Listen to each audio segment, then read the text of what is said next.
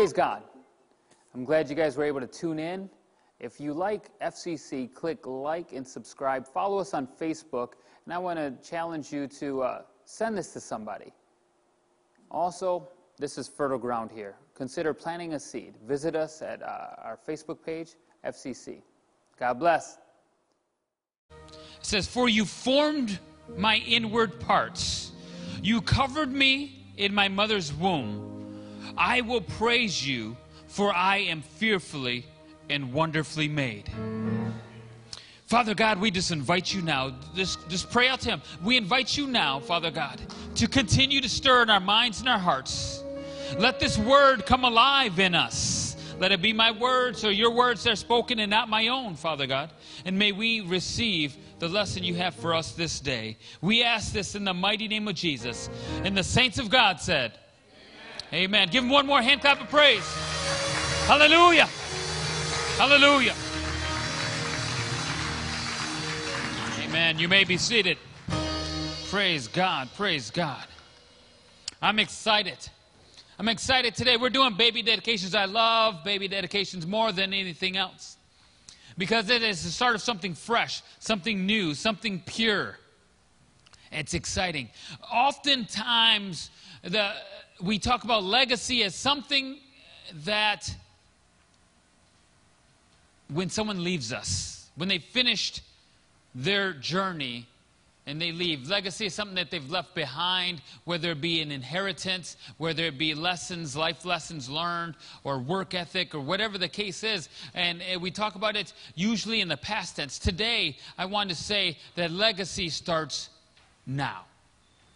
It starts today. We've got to learn to be intentional about our legacy, to develop those things. How can I leave something unless I begin to gather it up?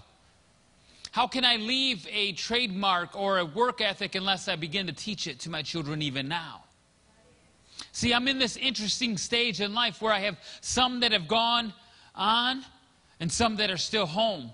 And this is the thing that I reflect on, is like, did I do good enough? Did I teach them enough? And then I look back and I said, I could have done better. I should have done better. And so this hits home for me today. So whatever stage in life you're at, whether you're a grandparent or a parent or an uncle or an aunt, whatever it is, you have a part in someone's life. You have influence. You have the ability to pray over them and to cover them in your prayers. You are still involved. You are still important. There is no such thing as empty nest in the fact that they are still on your heart. Amen? So here we are. We're going to dedicate babies, and we find this throughout Scripture. Dedicated unto God. We know that Elkanah and Hannah dedicate Samuel unto God in 1 Samuel 1:24 through 28. You can read that story. Hannah prayed desperately. She was a barren woman who desperately cried out before the Lord for years and years and years. And finally, he blessed her, and she says, I'm going to return him to you. We see that Mary and Joseph in Luke 2:21, they brought Jesus on the 8th day to the temple to dedicate him to the Lord. Again, we read in the story of Abraham, how he returned Isaac in a manner back to the Lord when he laid him on the altar, trusting God. And that was the promise. He trusted God. We receive children. And in our Christian faith, we dedicate that child back to God, saying we realize that we are only stewards of this child. We are only to teach and mentor and to bring them up. That the children, we all belong to God. We are God's children. Now, as stewards, that takes up a whole different idea. Let me explain that to you. When I read in Scriptures in Proverbs 22:6, it says, we all heard this, train up a child in the way they should go, and when they're old, they will not depart from it. Now, here's the crazy thing. I've heard that quoted a lot of different ways. It doesn't say raise up. You go back to the original language. I'm going to just put my teaching hat on just for a moment. It's not raise up. It's not feed them, clothe them, shelter them, and they won't depart from the Lord. That's not what it says. It doesn't say put them in sports and school and make sure they're a starter or they're in music or band or whatever. That's not what it says. It says train train up a child in the way they should go. And that's an interesting word, and I love to, when I start researching Scripture, and it's called homiletics, and your exegete the Scriptures. These are all big terms. They're saying, go back and see what the original said. And as parents, we are charged and mandated by Scripture to train up, not raise up, our children in the fear and admiration of the Lord. It reminds me in a time of my life when, I want to say this very clearly, I was a young Marine. I wasn't in the Marine Corps. There was a program called Young Marines, and they put bratty kids in there, and the drill sergeants tried to get a hold of them, and my mom signed me up for Young Marines, which this was the crazy part. It was like Boy Scouts on steroids, I'll say. As a young man, I'm rappelling off a 200-foot tower. As a young man, I'm doing push-ups in the middle of a puddle on my knuckles, and I'm running, and the drill sergeant is in my face. I'm like, what is it? What did you sign me up for? But my mom had the wisdom and insight because, you know, Dad wasn't there. So, hey, you're going to have a male influence in your life, and it was the drill sergeant. I had to do what they said, or else. Or else. They were training me mentally and physically and emotionally. They were training me. When someone is in the military or armed forces or even in sports, if any of you have ever been in any sort of sports or any sort of program, you know that there are practices. And sometimes at the practice there's calisthenics and you don't want to do that, or there's practice that you don't want to do. It's difficult. It's painful. But if you want to play in the game, or if you want to perform, or you want to do well in whatever area of life it is, if you want to do well in that thing, you've got to endure the pain to get the results. Amen? That is training. I remember when I was training my boys, and Ezekiel, we had a boxing club, and Zeke was he wanted to box, so we were training him. And that took push-ups, sit-ups, work on the heavy bag. He had to run miles of running. We had to do steps. We had to do multiple things. We had to get in the ring and let him go at it. And sometimes my heart would pull because some of these guys were bigger and faster. And he would get in there and tangle up. That was training. Oftentimes the push-ups, the sit-ups, the bag work, the running, the getting punched in the face, that was hurting. It was painful, but it was training. And it got to a point where he did achieve some goals. He was the state champ, silver medal, silver gloves, and we took him out there. He competed, and he was able to compete at a high level in the state, and he won the 95-pound silver glove state championship. But he didn't win that by just walking in and saying, here I am, I want to box. Right? See, I can walk around CMU's football stadium all I want. I can know the players and the stats, but it doesn't make me a football player. I might know about it. I might wear the colors. I might be the most enthusiastic person out there, but it doesn't make me a player in the game. So sometimes we have parents who launch their children into adulthood having not trained them, and they're supposed to be adulting. And really what it is that they're lost. They're trying to find their way. And they say, well, I just want to let them make their own decisions. No. No, you just launch them to uncertainty and confusion and doubt. And when you don't have a direction, you blow wherever the wind takes you. Yes, they have to learn some lessons on their own. I'm not saying that. What I'm saying is, let's equip them. I'm not saying that necessarily, not Pastor Felix, but the scriptures that I'm going to share with you tell you that. And when you look at this word that it says train up, it's very specific. And before I became a lead pastor, I was a youth pastor. And I had parents that I had their kids in children's church. And then as we went to teens, and next thing you know, these students are graduating, they're going on and living their life. And some of them were hellions. I'm not going to lie. They got in a lot of trouble. There was jail time. There was DUIs. There's all these different things. There was pregnancies out of wedlock. And these are church kids. And the parents would come up to me and says, I don't understand. I've raised them in church. Why are they turning out like that? And then this is my response. You raised them in church, but you failed to raise them in Christ. See, it's about relationship, not church attendance. Just because you step in the building doesn't mean you know him.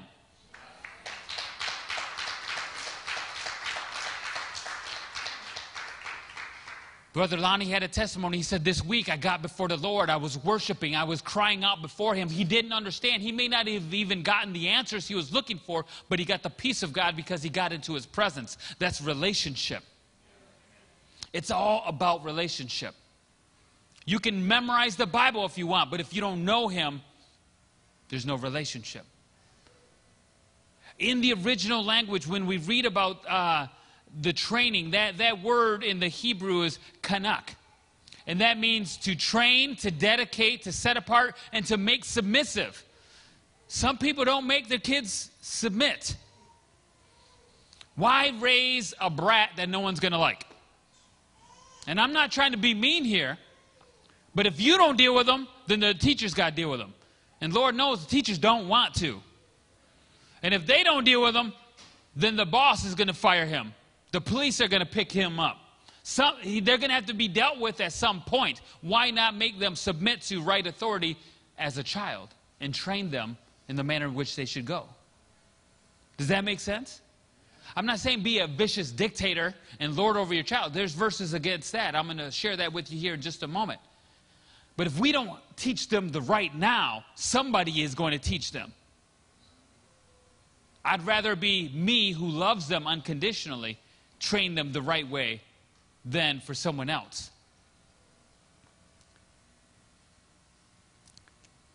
It reminds me of a story. I had a buddy, and Ray, if you see this, sorry, but I had a buddy come out and come camping with us, and he brought his 2 little kids who, and his dog, and none of them listened.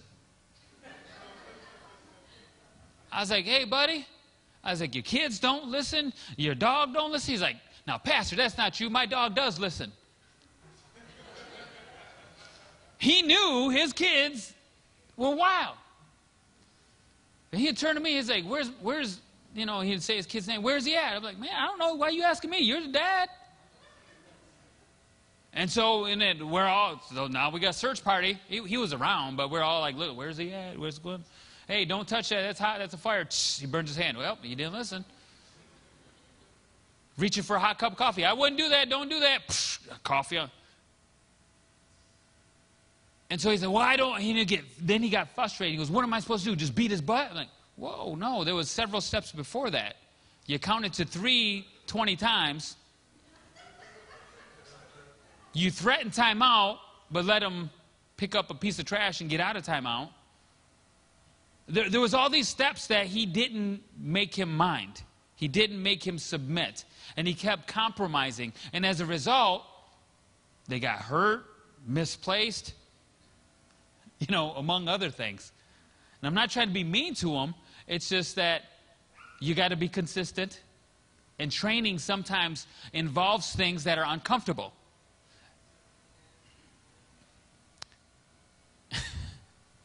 So as parents, we need to set the example. Part of training, when I trained Zeke, I showed him what my uncle showed me. My uncle was a pro boxer, boxed on, who remembers Wide World of Sports? Way back when. That's dating you now. That was what ESPN was for us, Wide World of Sports. This was back in the day. And my uncle showed me some things, and then he showed me. All right, this is how you stand. This is what you do. This is how you move. This is what you got to do. And when they hit you, this way. And so then I patterned that for Zeke. All right, this is what you got to do. And then if there's stuff I didn't know, I brought him to someone who did know. Watch this guy. He knows what to do. And so we do these things. We do the drills. I had to pattern it for him or get someone who knew how to pattern it for him to learn. I had to, as a parent, set the example. I had to instruct. And when there was something not right, I had to correct. Now, this was interesting because he didn't like the correction. So in boxing, if you don't keep your hands up, you're going to get what? You're going to hit in the face. I was like, keep your hands up. I am. Well, I see it right here. This is keeping your hands up. You got to cover your face, right? You don't want to get hit. You got to cover your face. So he thought he was. And when and he said, well, all you ever tell me is what I'm doing wrong. So I had to learn as a parent. Let me encourage him and reinforce what he also does right. I had to learn that. I wasn't very good at it. Sorry, son, I wasn't very good at that. You know what my cliche was? I was like, well, just assume everything else is right unless I correct you.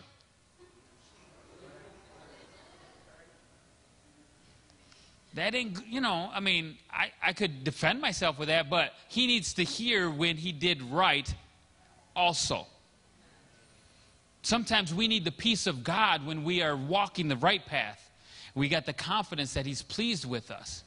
We got to know that. And he does that not always by an audible voice that comes down from the Lord, but sometimes you're reading the scripture and something speaks to you and you get excited. Sometimes you've got the worship music playing. You feel good and excited. You feel peace and liberty and joy and freedom. That's the Lord saying, well done. Keep it up. I'm with you. It's interesting how the Bible tells us a couple of different things. We know that we got to train up a child. We got to encourage them and hold them accountable, and we have to reinforce good and help them in all these different ways. We also got to cover them in prayer, right? It's not just about the substance that they have, and it's not just about when you get mad, now you're going to do something. No. See, God says in his word that he chastises those that he loves. He says that in Hebrews 12:6, Proverbs 3:12. He chastises those he loves, and he brings them to a new place. And I often say this with people because sometimes I'm misunderstood because that's who I am. When your male role models... When your male role models are drill sergeants when you grow up, and then you come into contact with other people, and it's time for you to instruct, that is part of my DNA. A coach, a drill instructor, and I don't mean to be rude or mean. I do it out of love. Some people are like, well, if you love me, can you tone it down a little, love me a little less? And here's the thing that I say, and it's often misunderstood. Because if I didn't love you, I wouldn't take the time to pour into you. This isn't easy work. When you're in ministry, you live in a glass house.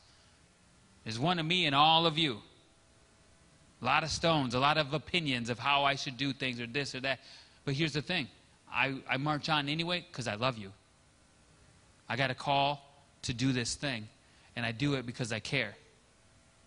The benefits aren't great because there are none. The benefits are that you love me in return. Amen?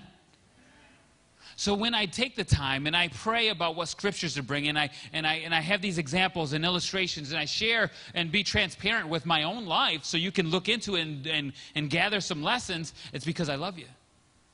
And this is what the Word of God said. It's interesting. It says that if you spare the rod, you spoil the child. In Proverbs it says that. Let me read it for you. Proverbs 13:24. Whoever spares the rod hates their children, but the one who loves their children is careful to discipline them. If you love them, you'll be careful to discipline them. But here's the other interesting thing. There's balance. I love this in Scripture. Ephesians 6:4 says, not to provoke your children to anger, but to bring them up with discipline and instruction that comes from the Lord. See, my buddy who had the rowdy kids, he only wanted to discipline them after he got angry. It's too late. Because now you're going to respond in anger, and they're not going to receive that well. They need to hear you say, listen, son, I told you once. I might have even told you twice. You're defying me, and I can't allow that because that's going to affect you when you're older. And so for that reason, I'm going to give you a timeout, or what my parents used to say, tu quieres papao. Because a papao was papao. Usually it was with one of my mom's chancletas, a shoe or something. I don't know how you guys do it, but my mom would whip that shoe. I'd try to dive around the corner. It was like a boomerang. I'm like, how did you hit me? And I'm behind the fridge. She's like, I knew where you were. And had a throw on that shoe. I don't know how she did, but she did it. And it was out of love because she was trying to correct something that was bad so that when I'm older in the bad, because see, the price gets higher the older we get. Amen? If they don't teach me to pay my debts when I'm young, it might just mean that, I don't get a pair of shoes or a sucker or go outside for recess. You don't pay when you're older, they're going to repossess your house and your car, and you're going to be homeless and broke. It goes a lot higher, right? If I don't teach them to respect me and to respect authority, they're not going to respect their boss. They're going to lose their job.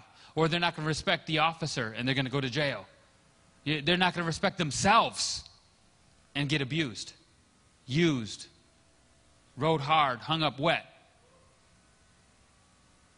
We got to pattern it for them.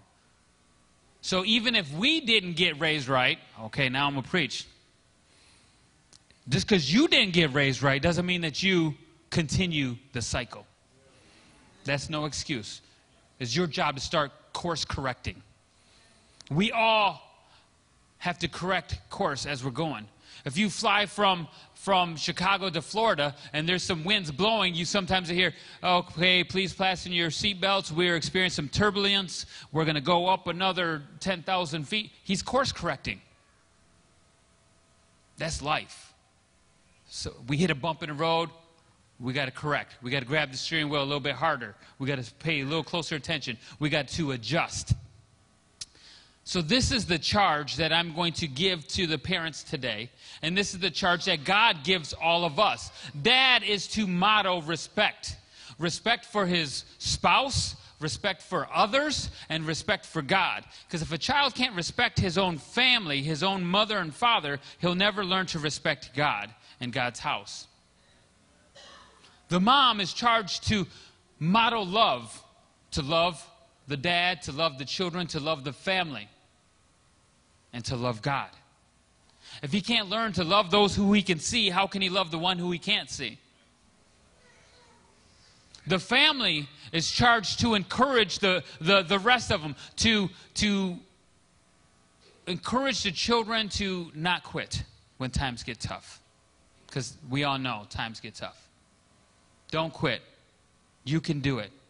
The family's there to encourage them. Because sometimes uncles, aunts, and grandpas and grandmas and sisters and brothers, they're going to come to you when they're upset with mom and dad.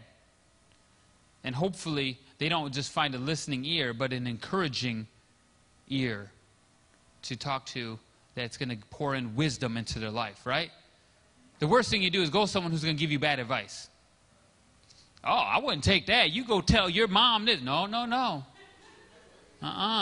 Don't do that to mom. She's going to teach you more than love in a minute.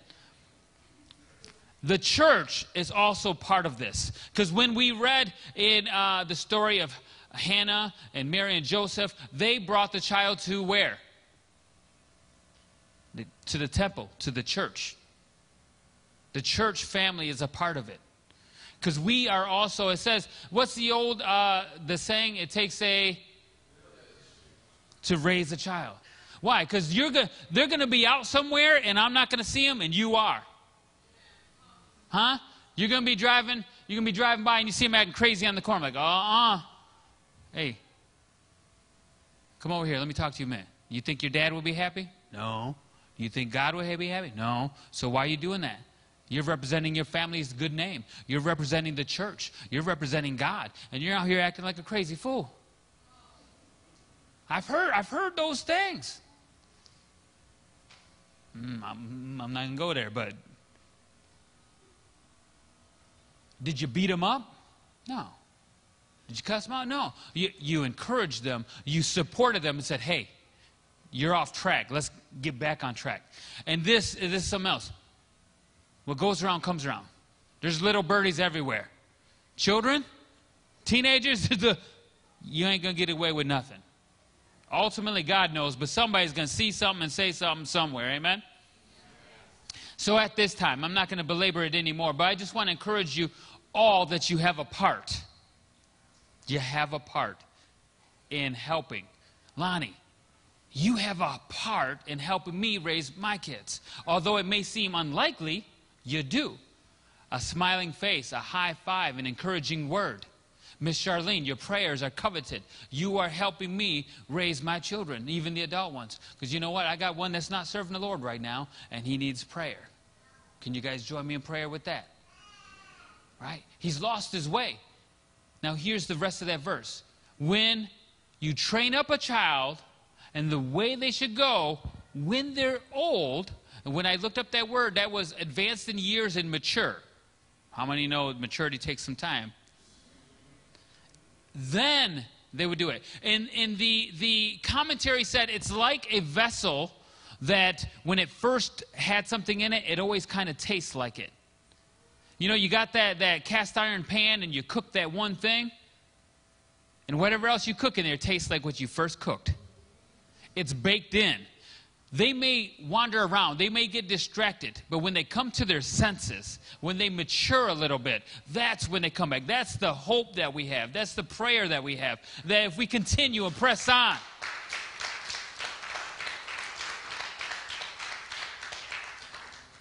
I got one that's acting crazy right now, but I love him and we're praying for him, and I'm praying that what I trained in him is baked in, and that when he comes to his senses, he'll come back around.